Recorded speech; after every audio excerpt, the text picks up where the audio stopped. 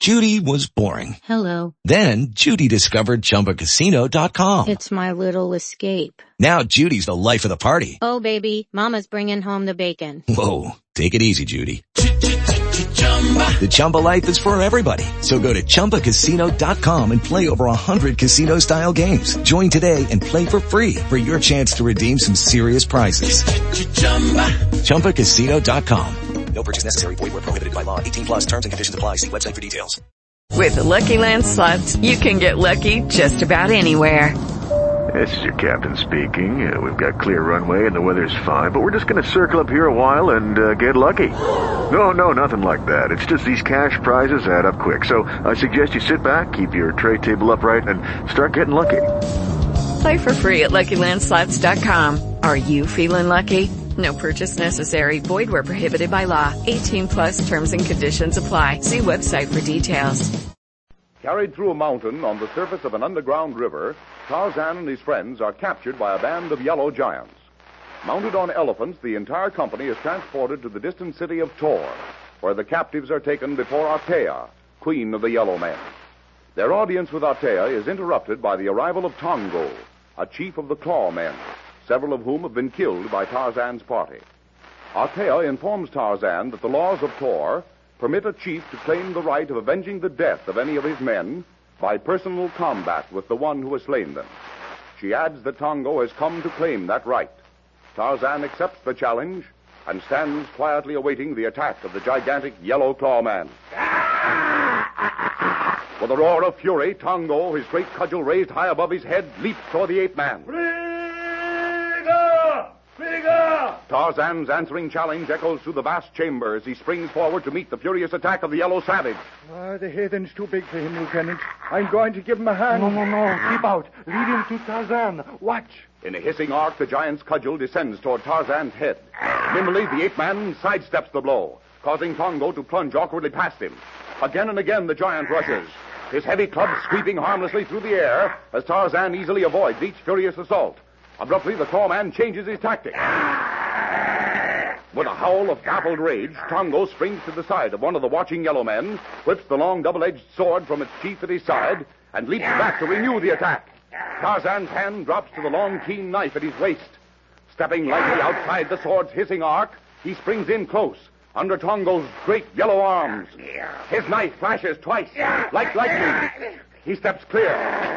Tongo's sword clatters to the floor. His great yellow hands claw at his breast. Slowly he turns to Althea. Then, with a weird death cry, he crashes forward on his face.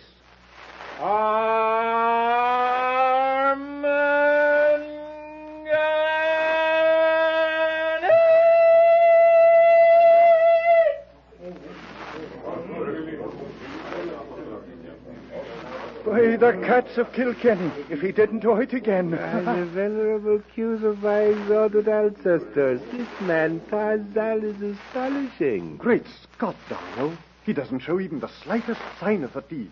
Is the man made of iron? I myself sometimes believe Tarzan to be almost superhuman, Major. Oh, he's wonderful, Terry. Tarzan, you have bested the mighty Tongo in single combat. You are, in truth, a king. You have decided about us? Yes, I have decided. For the present, you and your friends will remain in Tohr as the guests of Althea. We are to be prisoners, then. You do not understand. Althea said, guests. We are free to come and go as we please? Yes, Tarzan. Within certain limits. We have your permission to study the cultural aspects of your city? You may go where you please, within the walls of Tohr. You will not be molested by my subjects. Now Mungo will take you to your quarters. But before he does so, Althea has something to show you. Mungo, see that one of the prisoners of Rator is brought to the hall of Pantu. Come, Tarzan.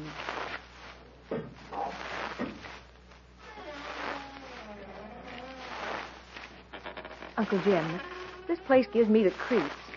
I'd rather be out in the jungle, away from that woman. Well, She's a fiend. Steady, my dear. We've got to take things as they come. Stick close to us, Janetta Kushler. I don't trust the good-looking little she-devil. She don't believe you told the truth about Tarzan. I know she doesn't, Terry. That's why I'm afraid of her. She looked at me as though she'd like to. Jealousy, my dear Jenna? Oh, no, Dr. Wong. Oh, surely not that. A jealous woman always finds more than she looks for. Do you know, Monsieur le Docteur, where Atea is taking us? Probably to some dungeon. It would not surprise me. Je crois que non. I believe not. But wait. Those double doors, the guards are opening. As the heavy doors, moved by two giant guards, swing slowly open, the little company finds itself on the threshold of an enormous round chamber, a room hewn out of solid rock. It is brightly lighted by huge torches. Facing the doorway and seated upon a massive black rock throne is a gigantic figure, utterly hideous, of burnished gold. The head is that of a lion, the body and legs human. The feet terminate in two huge talon-like claws. The arms, held straight out before the body, support between them an iron grill, like the barred gate of an ancient dungeon. Beneath the grill, in the rock floor, is a square section of massive stone blocks. Faith, and will you look at that heathen idol now? Gold, bigary, or I'm blind. Impossible, Terry. It's too huge. Some other metal, polished. Monsieur O'Rourke is right, Major. You see the carved decoration and the inscription covering its breast?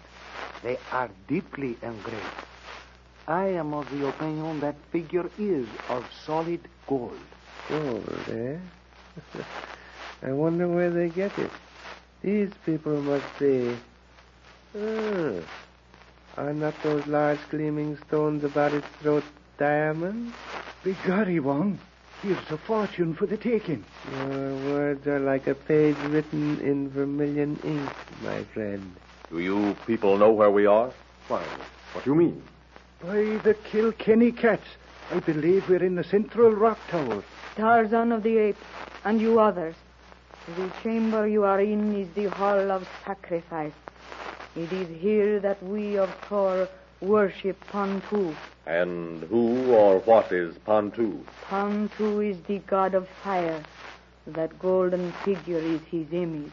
Why did you bring us here, Atea? That you will see presently, when Mungo comes. This chamber, O daughter of Thor, is a part of your palace? Yes, but it was not built by the hand of man. It has always stood here. My ancestors constructed the palace around it because of the fires of Thor, which are far below this chamber.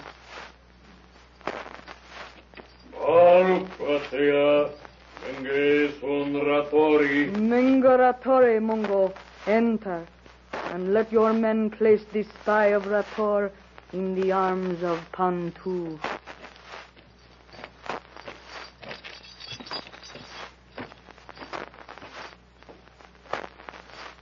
Tarzan of the Apes, you asked why Atea brought you to the hall of Pantu. You shall see now. Make haste, Mungo. What are they going to do with that man, Tarzan? They're chaining him to the grill. What horrible thing is Atea going to do now? I don't know. Wait. This looks, Tarzan, very much like a sacrifice. Atea, who is the man Mungo has on that grill? A spy of Rator, Tarzan of the Apes. He was sent here to harm Atea and her people. It is the will of Pantu that he die. You mean you're going to kill the poor devil without giving him a chance to fight for his life? Silence, you of the red hair. Oh, biggory, me hair ain't red, and I'll not shut up.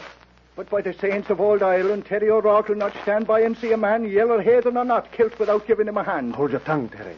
You want to get us all killed? Those guards would overwhelm us in an instant. Remember, we are unarmed. If there were anything to be done, Monsieur O'Rourke, Tarzan would do it. Atea, if that man is to be murdered, must we stand by and look on? Who speaks of murder? The Ratorian has been condemned to death by sacrifice. Do what you like with your prisoners, Atea. They are nothing to me. But none of us are interested in watching the sacrifice of a helpless man to your heathen god. As long as we are free to come and go, we're going now. You will remain and watch, Tarzan, and all of you. I, Atea, wish it. Mungo, Sunawango, Tuktu, Tarzan, Mange, Aruk. At Atea's sharp command, Mungo growls a guttural order to his men. They move forward and quietly surround Tarzan and the party of whites. Before they realize what has happened, each one of the group is grasped from behind by two of the giant yellow guards. Tarzan, writhing and twisting like a snake, is about to break loose from the bear-like embrace of the two holding him when Mungo, at a sharp command from Atea, places the keen point of a broadsword firmly against the ape-man's chest. It is not my wish to harm you, Tarzan of the Apes. Yet if you resist further, I shall order Mungo to thrust home his sword. And your friend will as surely be given into the embrace of Panto. Tarzan. Please, my friend, be not rash. Though it be distasteful to us all, we must accept the inevitable. Wise counsel indeed, Wong Tai. If your friends follow it, no harm will come to them. Tarzan of the Apes, you and your friends are about to witness that which no other white man has ever seen. Watch closely. Quickly, Atea moves to the side of the golden idol. Picking up a padded stick that lies on the black stone throne, whereon the lion-headed god rests, she strikes 3 blows upon a deep-toned gong. A door in the wall of the chamber behind the idol opens. 12 huge, naked, yellow-skinned fire priests enter, each bearing in his outstretched hands a blue, flaming torch. Chanting softly, the priests circle the huge idol 3 times. At the completion of the last circle, Atea grasps an iron lever in the base of the throne and pulls it toward her. Beneath the grills, the center block and the square section of stones slides back with a dull, grinding sound. A tremendous draft of air sweeps up through the hole in the floor made by the sliding stone. A deep roaring sound is heard far below in the depths of the earth.